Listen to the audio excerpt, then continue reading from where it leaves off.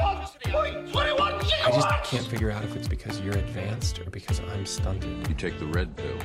You stay in Wonderland. I am McLovin. You do not talk about Fight Club. Life moves pretty fast. You don't stop and look around once in a while, you could miss it. Hello and welcome to another episode of the Glacé Film Club podcast. Yes, we are back again. We've got another film lined up for you. I'm very excited for this one today. I've been wanting to review a film by this director for quite a long time, and we finally decided to do it, got the film, watched it, and here we are. And of course, I am joined once again by film lover, conversation enthusiast himself. It's Callum. Hello, Callum. How are you doing today? I'm really good. I've fully embraced the lockdown look now. I haven't left my jogging bottoms. I'm wearing a shirt that I don't know what it looks like to you, but a multicoloured. I'm liking it. Like sort of rather low cut shirt. Actually, it looks like it could be a one piece. Yeah, indeed. It's sort of thoroughly embracing the slobbish look. I also I've been going to the shop to buy lots of beer recently, just because it's getting me through the weekends. And having a discussion with the cashier just isn't doing it for me anymore. Yeah, that's one thing now. Is like conversations with delivery drivers and cashiers. You know, they were getting us through initially, but now it's like all of the conversation avenues have been dried out.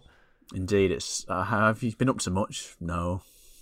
There's not very much to talk about. Have you had a good week? Yeah, it's been okay. I mean, there's only so many times you can walk on the beach, look at a sunset, and drink lots of beer.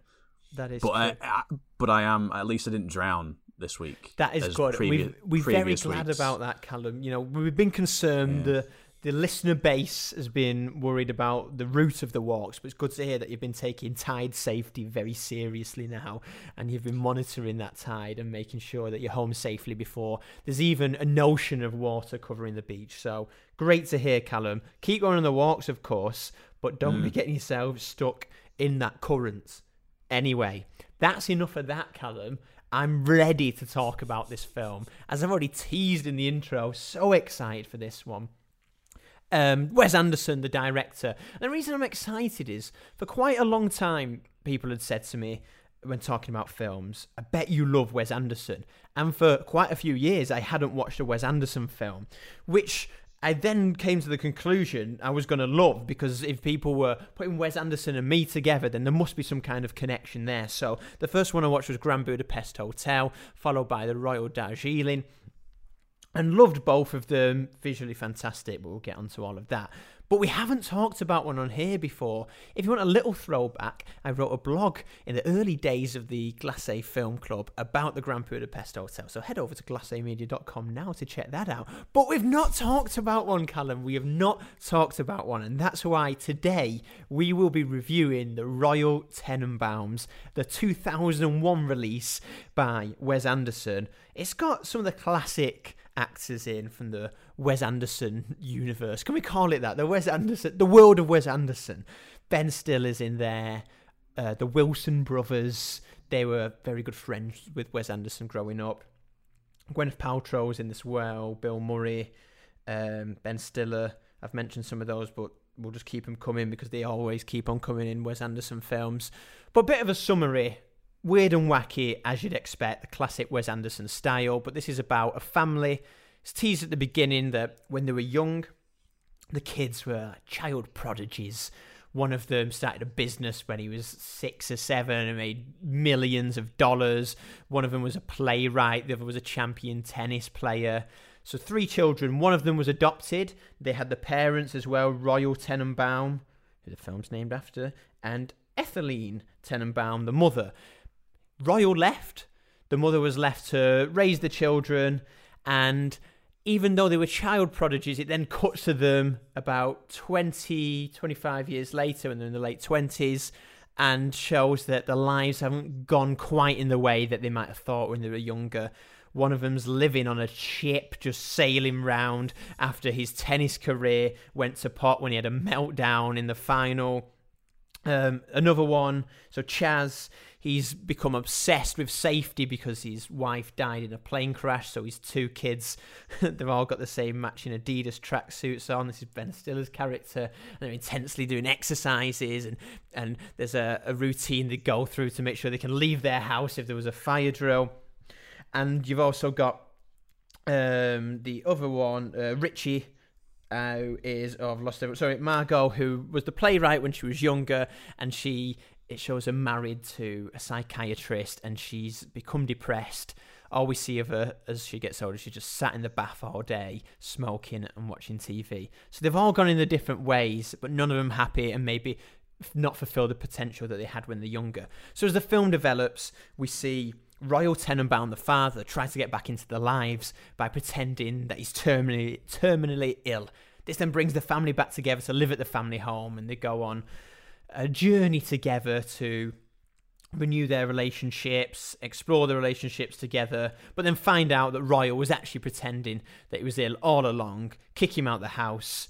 He goes off and decides he wants to actually prove himself to the family, but the family stay together.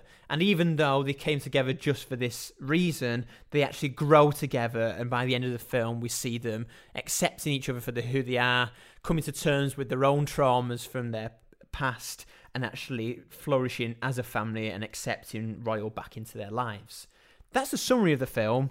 But with Wes Anderson, it's not just about the stories, Callum. There's so much more for us to dig into. So let's start with plot. Let's start with how you felt after watching it. What did the journey of the film do to you?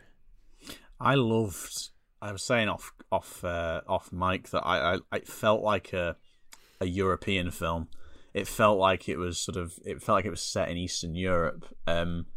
But it was actually set in New York City. I loved it. It's basically a pastiche.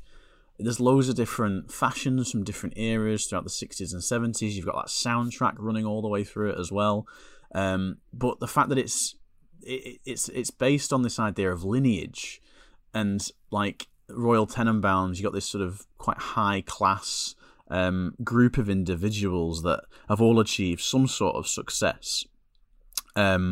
And the fact that they're all estranged from their father, it feels like it breaks down that classic device of family success. Basically, the fact that you've got all this initial success, and then they're all sort of lost and withering away. I guess their identity, or at least their family identity, is in a state of flux. Later transpires that Margot, character played by Gwyneth Paltrow, is adopted, and it reminded me a little bit of 2 novels, actually. It reminded me of Amitav Ghosh's In an Antique Land that we read at university. Mm-hmm. And it reminded me of Jonathan Franzen's The Corrections. Now, they're 2 very different novels. And obviously, what Wes Anderson doesn't need is more layers added to his already layered pastiche of art. But just bear with me on this. Amitav Ghosh, the reason why it reminded me of that is because that novel's all about sort of writing and historical writing and narrative, and broadly speaking, it can also be about nationhood as well. And I think one thing that the Royal Tenenbaums does really effectively is that it breaks down that traditional idea of what family means. It's very chaotic in a way. You've got this sort of high and mighty idea of wealth, lineage, status, and power. And it's actually, and that's broken down with the father pretending to have stomach cancer. That's broken down with the fact that one of the family members is adopted. It's completely distorting the idea of what it means to have lineage. And that's what Ghosh's writing is all about. It's about combining all these different ideas about what nationhood is, what writing is, and saying, well, there is no pure aspect as to what this idea of nation or this idea of writing is. And that's what Wes Anderson's doing here. There's no pure idea of lineage anymore, because they're all estranged from one another and they're all living very different lives. A lot of Luke Wilson's character Richie, for example, is suffering from all sorts of mental health problems, and like I said earlier, that Margot is adopted and things like that, and the idea of family is broken down, which is why it reminded me of Jonathan Franzen's novel The Corrections, because that novel's all about a family who are estranged from their baby boomer parents, completely at odds with the modern world, despise the rate of progress. Well, at least the family do anyway, and they're all living different, complicated lives.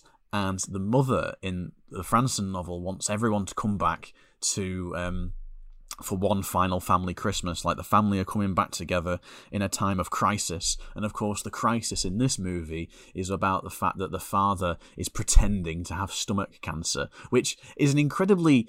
It's classic Anderson in the sense that it's really deadpan. It's like, how can you make something funny out of pretending to have stomach cancer? Like, it transpires that he's not having stomach cancer pills. He's having Tic Tacs instead. And I love how it just suddenly, like, it says, Richie goes, "Oh yeah, Dad's upstairs already. I've let him in my room." But yeah, he's got this little hospital set up, like this real big setup with all these machines, and like you don't expect it. It's just like, bam, oh there you go. Yeah, that's a bit quirky. Well, indeed, yeah, absolutely. And the reason why it reminded me of those two novels is because the theme of nostalgia is so prevalent in this movie as well, because you've got people that were once great in all aspects of art, culture, and status, and now suddenly they're now dwindling and they don't really have any sort of meaning anymore, because they're all like Gwyneth. I love Gwyneth Paltrow's character because she just kind of sits in the bath and with heavy eyeliner on and smokes, and she's just quite sad. And then I just love all the different nuances within the characters, and I think it's because it's reminded me of those two novels. I think it's quite fitting to see the film, in the vein of nostalgia and pastiche. I think it's really interesting in that respect. That's what got me. I mean, when I was watching it, there was so many different layers to it anyway, and it's classic Anderson. You watch it and you think, what the fuck was that about? But like, once you actually sort of sit down and reflect and think about it, it's like the cinematography and the nuance of it all. And I just love the fact that it's set in New York, but it looks like it's set in Bucharest or something. Like, it feels like it. Absolutely. It's just fantastic. And I'm fully getting some interesting points you made there. There's so much to go at with this film. That's what's beautiful about it. But just straight away, I'd say that it's a film that excites me, not necessarily because of the subject matter. And maybe this is just the theme of Wes Anderson's filmmaking in general. But it excites me because it offers something different, and it offers a different world to inhabit. It explores themes, and of course with filmmaking there's more layers to it, and it offers you more, and we'll go into that. But just straight away, visually, and the world that's created, I think that's what a film should do. It should take you somewhere else. And this excites me, firstly because it excites me the world that I've just been in for the last 2 hours, but it also excites me from a filmmaking perspective to show what's possible, what you can do from a simple storyline, but where you can take people, what you can make them feel, and how you can take bizarreness and quirkiness and daftness and make it into something quite real. And that's the beauty of it. And that's kind of what grabs me straight away from this. The story is the story. With every Wes Anderson film, it's a bit weird. It goes in strange directions. There's some little features of it that aren't all that relevant, but are funny nonetheless. But I think visually, the visual comedy of it is very good. Not in a slapstick way, but in just a way it presents things and what you're looking at.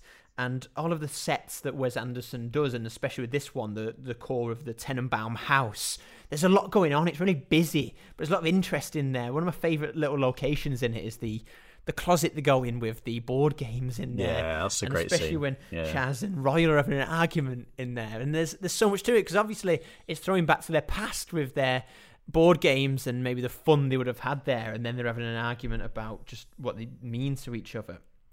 And there is so much to, like I said, go out with that, but just what strikes me is just how much the film brings you in visually through the world it creates, through those little nuances, the comedy, but then it juxtaposes that visual comedy with something that's quite real, and you're in that world. And even though at the beginning you think this is just a bit of a daft place to be, especially the opening segment where it's just going through the past of them and showing all these weird things that they did as children, you think, oh, this is just a bit bizarre.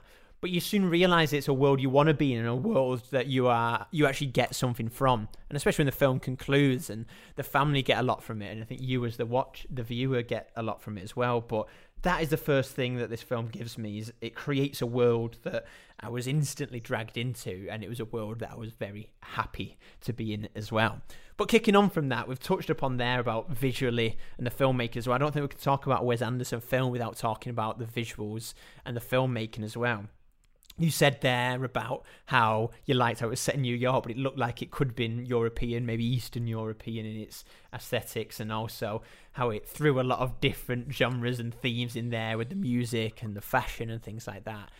But what did you make in terms of just to watch it, for getting the story and things like that? What stood out to you from the visuals and the way that the story was threaded together? I think,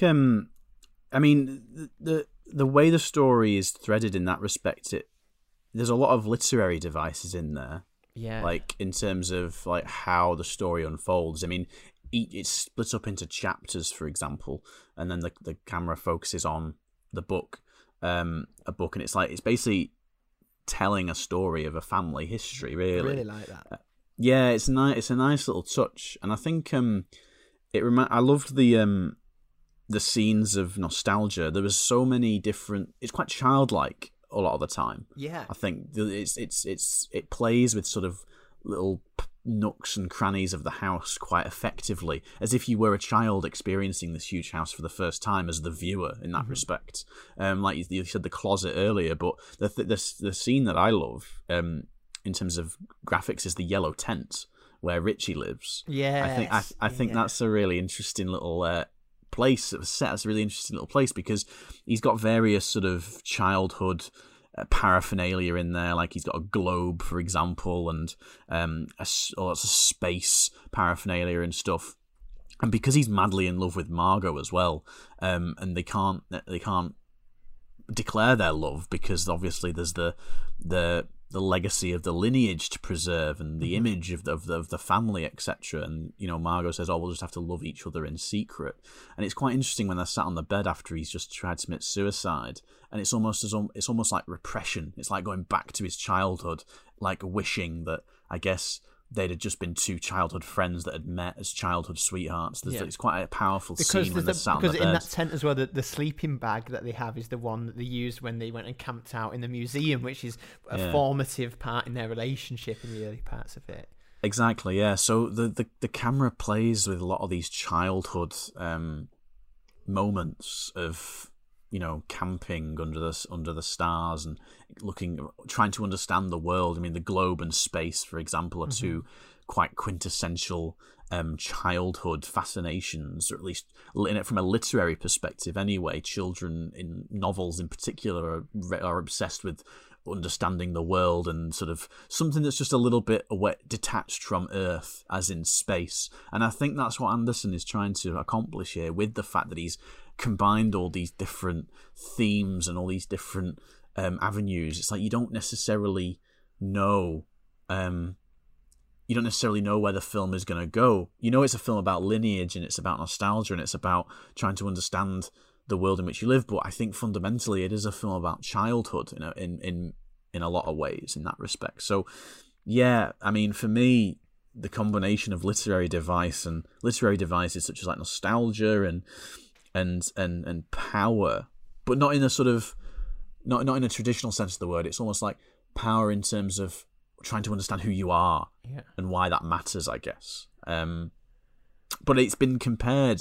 I read an article, and it's been compared to Orson Welles' 1940s film, The Magnificent Andersons, about a Midwestern family who their money is declining, their wealth and influence and fortune is declining in the automobile age of the 1940s. So again, there's that aspect of declining heritage and what it means. Like, there's loads of scenes of them stood over graves as well. Again, going back to that bridge between childhood and death, I think is quite interesting. Death plays a huge role in it. Like there's a line that Royal Tenenbaums says. It's like something like, "Oh, I'm sorry for your loss, but she was very beautiful," or something. Yeah, something like that. It plays. Your mother was a very attractive woman. Yeah, that's it. Yeah, that's it. But again, it plays with the idea of birth and childhood and death, and I think the camera is very good at doing that by using the the focus on board games in particular, and all the just the childhood paraphernalia in that respect. That's a really good point. Yeah, you're spot on there. And want to add to that is what I was going to say in terms of the visuals, is going back to what I was saying about the visual comedy. But the colouring of it adds to that childlike feel. And this is why I think you feel like you're in a world when you watch a Wes Anderson film, because the colouring of it and the way that it's framed takes you to a different place. And it is childlike. And I know what you're saying there. It does feel, especially in this film, with the house and all the childhood paraphernalia in there. But what that does is it takes a serious issue, like death. You've got 2 widowers in it, and they make a joke about that. There's also obviously a suicide attempt, and there's a lot of time spent in the graveyard. So death is quite prominent in it, as you said, but it is addressed in quite a comedic and bizarre way, with comments, like you said, that Royal Tenenbaum makes, and it is almost repressed through the comedy, and it's repressed through these things. And that's why I think at the end of the film, why the family do feel close, and you see the scene where they're together, and then Richie has his arms around Margot as if everyone's stopped repressing these things through everything they've built up, like you said, through the lineage, through these ideas of themselves, through what they were and what they were meant to become. And especially when you look at Chaz as well, he's got his kids working at his business from an early age. Everything's repressed, and Wes Anderson uses comedy in this childlike world to repress this, which is very funny and makes for great viewing, but it's also the point of showing how the characters are going through this journey, how they need to release themselves and accept death into their lives, basically, but allow themselves to grow as a family. And then when Royal does die at the end, they're happy in the sense that they did let their relationship flourish at the end, and it's not something that is repressed and pushed down. It's embraced within the family, and they use it to grow. But then just picking back up when I was saying about colour and the visuals, I can't not mention this when we're talking about Wes Anderson. They're so bright and just enticing, but the framing as well. I see it like a lot of the shots are like still pieces of art where the action just plays itself out within it. So the shot is framed. He loves his symmetry, but he loves a lot going on as if it's like a piece of art. And then the piece of art is held there, but then the characters are just allowed to move within it whilst the piece of art sticks where it is, and then we switch to the next piece of art. Which, like you said, it allows so much to go on the set and loads of little illusions. If you were stood there looking at a piece of art, you notice different things which then add to your viewing of it, and it's like that in the film. And then the colour as well, like I was saying, the world it takes you to. I think it adds to that childlike feel, but also adds to the bizarreness, but also the way that it's not really a set location in time that you can grab hold of. Yes, it's set in America, but it's never really said, here, now, then, this is where it is. It is kind of shown where it is, but gives allusions to there's other influences and things like that. And that's so important to this film, to allow you to inhabit that world that I keep talking about. And like you said, especially to feel that childlike influence of it. And the colour does that beautifully. I think another director who does that well is Taika Waititi, where he uses very vibrant colours to give a childlike feel to it. And it allows you to explore serious themes, but in this a bit more juvenile way. And I just love watching it. Yes, it allows you so much access to the story, but it's just so satisfying to watch. And just thinking of it now just makes me want to watch more of his films. Just seeing the poster for another film, you're like, oh, I want to be in that world. And from the filmmaker perspective, I think it can't be topped. I love the Wes Anderson setup. It's absolutely fantastic. So yeah, from a visual perspective, all those elements really do it for me. Let's kick on to the themes, Callum, because I knew this was going to be a heavy one to talk about, plot and filmmaking and things like that. But we do want to get into the themes, and we've touched upon this, but redemption is a big one in it. I know you're linking this with family lineage and how the family work together, but what did you think the film was representing and what it gives you in the terms of the role that Royal was playing and his aim to gain redemption in it? I think, the only reason he ends up going back to his children, though, is because he's ran out of money. Yes, yeah. And his pride's knocked as well because his ex-wife, or his current wife, who's not divorced, is going to get remarried. Yeah, so he's living in a rather grandiose hotel, and he can't afford to stay there anymore, and he fabricates this story that he's dying of stomach cancer to be able to try and get some sympathy, I guess, or trying to get somebody to sort of pay attention to him, because previously his title and his money was the thing that had kind of made him feel like a man, I guess, made him feel important. And he only comes back when he no longer has any of those things that make him feel important. So he uses death as a way to try and achieve that renewed sense of importance. So everyone's going to care about me now because I'm dying. They're trying to basically, if someone cares about you that you're dying, it means that you matter basically to someone other than yourself. Basically, it's that kind of like old idea of like imagining what people would say to you at your own funeral. Yeah, exactly. You want that to be said to you now. Yeah, and he absolutely. tries to go and grab that. It's quite interesting, really, because I mean, he's trying to achieve some sort of. He's trying to get his family to care about him. Is he doing it Is he doing it to try and get his family to love him again? Personally, I think not at first. But then, as the film goes on, the chaos and the attempted suicide of Richie as well, I think, begins to bring the family back together. Particularly when he saves Chaz's kids as well from Owen Wilson's drunken car crash. Which, I mean, Owen Wilson's character, I wanted to touch upon this as well about Tenenbaum and Wilson and the role of art as well. I think, like, the scenes when Owen Wilson sat in his apartment and he's got the paintings behind him, and there's a scene when he's sat pacing around his room and Chopin is playing in the background, and Wilson's character made a lot of money by distorting the story of Custer's last stand at Little Bighorn, which is funny because of the way Wilson is dressed. But if you juxtapose that with Tenenbaum's feeling that he wants to be remembered in history, because obviously, like, his lineage is dying, like his influence is dying. So juxtaposing that with Custer's last stand, particularly because Custer has such a sort of a popular, he's part of like American popular culture from a historical perspective as well. Like, I think that there's something there with that juxtaposition of combining historical figures in culture and then Tenenbaum wanting to be kind of remembered by saying that he's dying in this horrific way, just like Custer did. Like, sort of was someone that was once great in the eyes of some is now no longer great because Custer was defeated, and the same with Tenenbaum.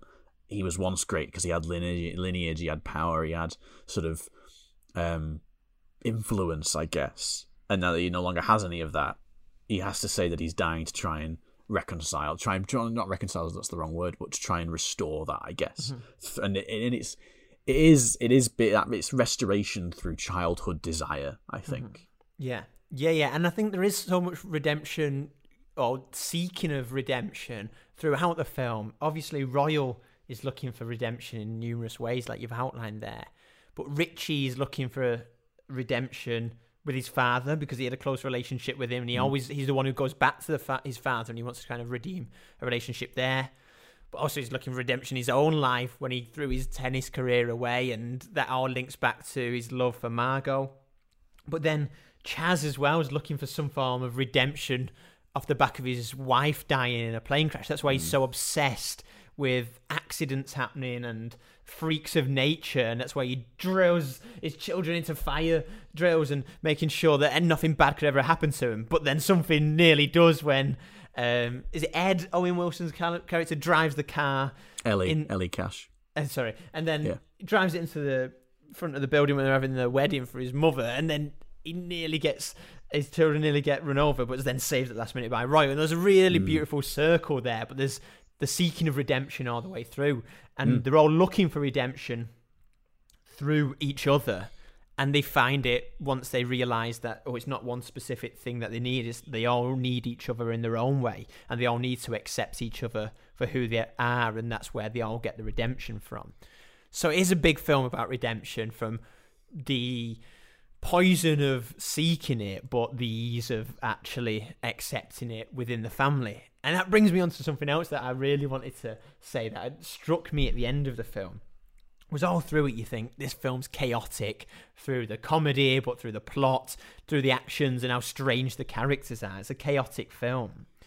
But what I think that is displaying is that they're all going through personal traumas. They've all had childhood traumas that they brought with them. As I said, they're looking for their own redemptions.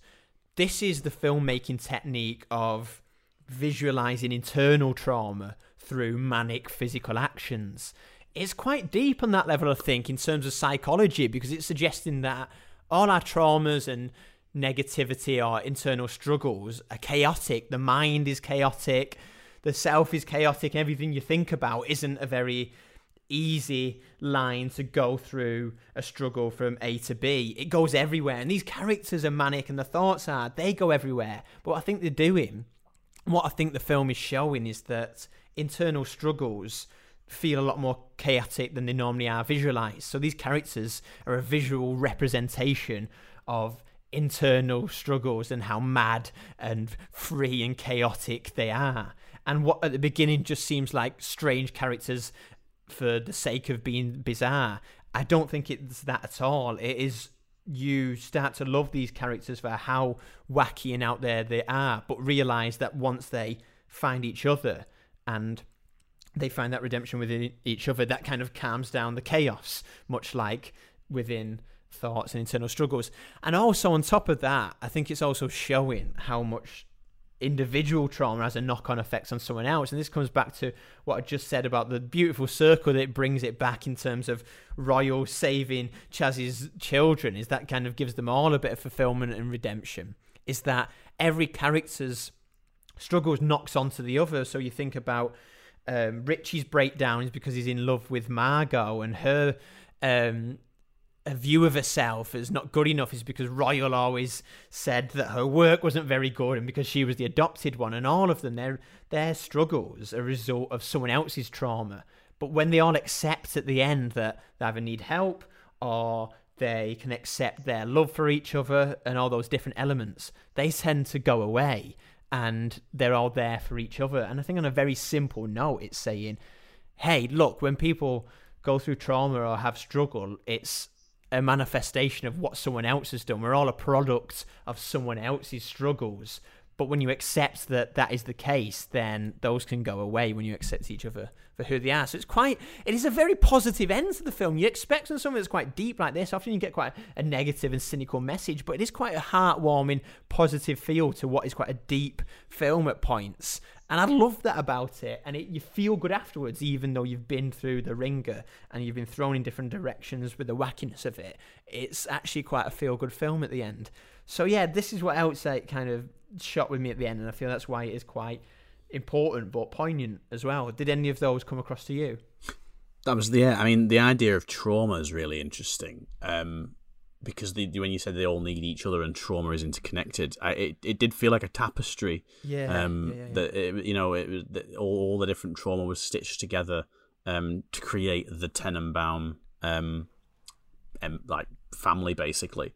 I think it was, because death and sort of rebirth, well, not necessarily rebirth, but childhood desire anyway, plays such a big part of the film. I think it's a wider comment, and I don't particularly have any evidence for this necessarily. Not as you don't need it, Callum. You don't need it. But I do think as a society we struggle to conceptualize what death means, and I think that's a huge statement, but the fact that there's so much emphasis on hovering over graveyards in the film, and the fact that trauma is interconnected, and the fact that the way Anderson approaches the theme of death and how to conceptualize it is through pastiche, or through sort of there was an adjective I wanted to use to describe it earlier, but it's gone. Sort of when loads of different things are knitted together. Bizarre, I guess, maybe. Bizarre? We'll go with that. And I do think Wes Anderson is trying to sort of suggest that the way you deal with trauma and death and family feud, I guess, on a sort of a broad scale, is not necessarily through a conventional way. and I think the film isn't conventional. It's very unconventional in its cinematography, in its the way it approaches themes of death and mental health and childhood desire. And I think it's quite an interesting take on some themes that affect everyone in society, I think. Definitely. Like I said, not any concrete evidence for that, but I think the theme is definitely there. I get you, and I think you're spot on. And I think Wes Anderson's telling of those themes and experiences is a very good perspective of it. And this is kind of what I was trying to get across, is a lot of the times when those issues are explored, there's quite a certain path they take. You know, there is a narrative that we have collectively about all of those things, whereas this is just throwing it in lots of different directions in a more chaotic way. And I would say the chaos is a lot more realistic. This film gets categorized as absurd, yes, but the absurdity is a bit more real to life, I'd say, rather than a very straight narrative as told more often. Anyway, let's wrap this up, Callum. I know we could go on for ages about that, and I tell you what, we will go on for about ages about that when we can meet up, and we keep threatening this, don't we? A big, long discussion over numerous beers, and we'll get there. But before that, let's wrap this up. I'm just going to give my final thoughts of saying, beautifully shot. I think the characters are very, very well written. There's so many subplots, and they all intertwine together.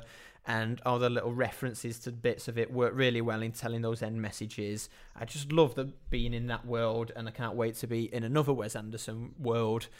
Funny, emotional, got all the elements, great film. The only thing that's stopping it getting from the top points for me is just feeling that first, maybe third of the film, there was a lot of use of narrative techniques and literary techniques, which are all great, but at points you're like, want a bit of substance here, I want a bit of story, I want to go into the characters a bit more. And at some points early on I felt, okay, yeah, this is great seeing all these shots and stuff, but sometimes I wanted a bit more substance in terms of the characters. So that's why it gets a 9 out of 10 for me, but fantastic. Definitely will watch again, and we'll watch more Wes Anderson. Callum? You know, I'm going to give it 9 out of 10 as well. I'm not going to give it 10 just because it just wasn't funny enough for me. Okay. Fair. Like, I'd watched the Grand Budapest Hotel and I thought that was hilarious. Like, there was points in that film where I had to stop the film because I was just in pieces crying with laughter just because it was so absurd, and the script and it was just the music as well in the Grand Budapest was fantastic. But we're not talking about the Grand Budapest. But anyway, the thing for me, it wasn't funny. It wasn't funny enough for me. I mean, from a cinematography perspective, it's brilliant. I love the fact that it merged all these different styles and art and culture together. I love the fact that it takes some quite big ideas such as death and childhood and family, and kind of addresses those ideas in a quite an absurd way. That's the word I was looking for earlier, absurd. Yeah. The theme of nostalgia, I think, is handled really, really well, and it's because of that childhood desire. I love the soundtrack's great as well. I think, you know, the Wes Anderson movies, they're an acquired taste. I think, definitely. You know, yeah, they are an acquired taste, and I think it is difficult to sort of give it a 9 out of 10 because all those themes and the sort of the quirkiness of it, I recognise aren't for everyone. Mm-hmm. But I'm still going to give it 9 out of 10 just because I really enjoyed the quirkiness of it. And I like films that aren't necessarily, well, I mean, I like films that aren't necessarily conventional in the sort of the big book of filmmakers guide, whatever that is. Love it. Callum, as always, thank you very much. It was an absolute delight to dive into that film. I think, as you can tell from listening to us, we were very giddy and excited about it. I hope you all enjoy that film too, and we'll be sure to dive into more Wes Anderson as well. Don't you worry about that.